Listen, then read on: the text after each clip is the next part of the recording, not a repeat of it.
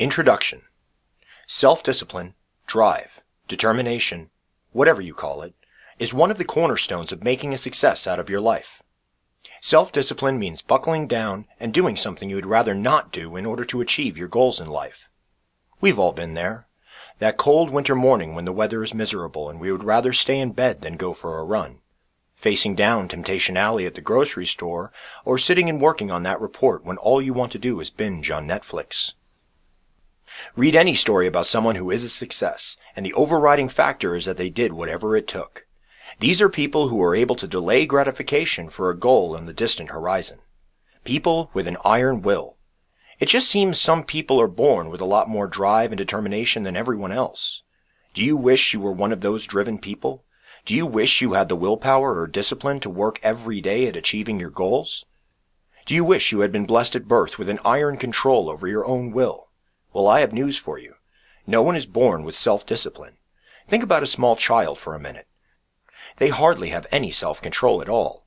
They speak their minds, cry when they want to, and cannot be reasoned with.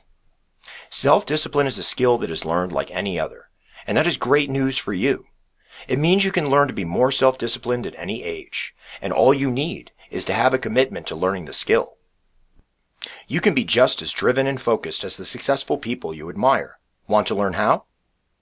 In this book, we will cover what self-discipline is, how to know whether or not you are self-disciplined, the benefits of being self-disciplined, and how to improve your skills in the area. We will work through the process together step by step, with simple daily exercises and advice you can actually implement in your life. Are you ready to get yourself aboard the train to Successville? All aboard. Here we go.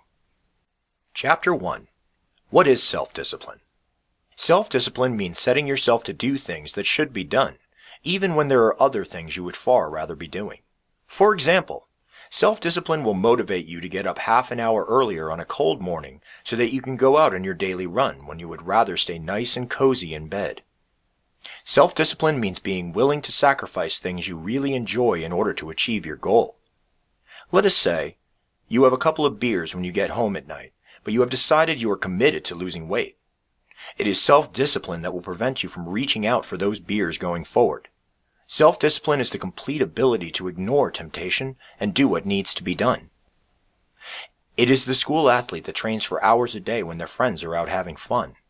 It is the dieter who ignores the temptation to wolf down junk food in order to lose weight. It is the person who gives up their daily cup of Starbucks so that they can save money.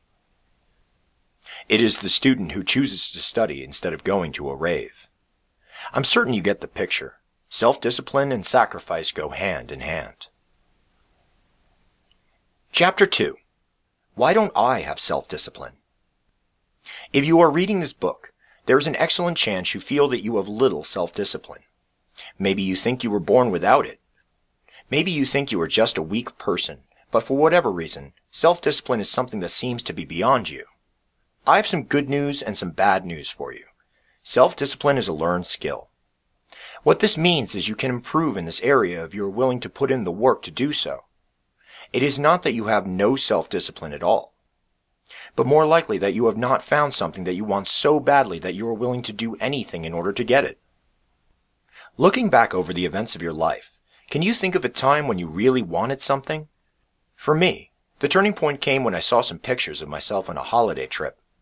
It was not that I had not known I was obese before, but seeing myself in the photos brought home how bad it really was.